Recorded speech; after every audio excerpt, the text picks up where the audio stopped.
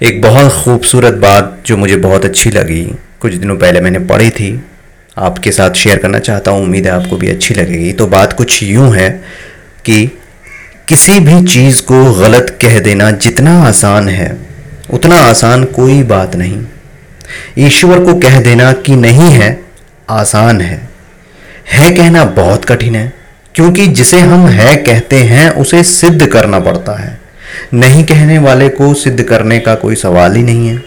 निंदा कोई भी कर सकता है, कोई भी, लेकिन प्रशंसा करो तो सबूत जुटाने पड़ते हैं, समझना पड़ता है, अपना तर्क देना पड़ता है, मूल्यांकन के आधार पर परिणाम दिखाने पड़ते हैं। तो इसलिए किसी भी चीज़ को गलत कह देना जितना आसान है, उतना आसान कोई भी बात नहीं।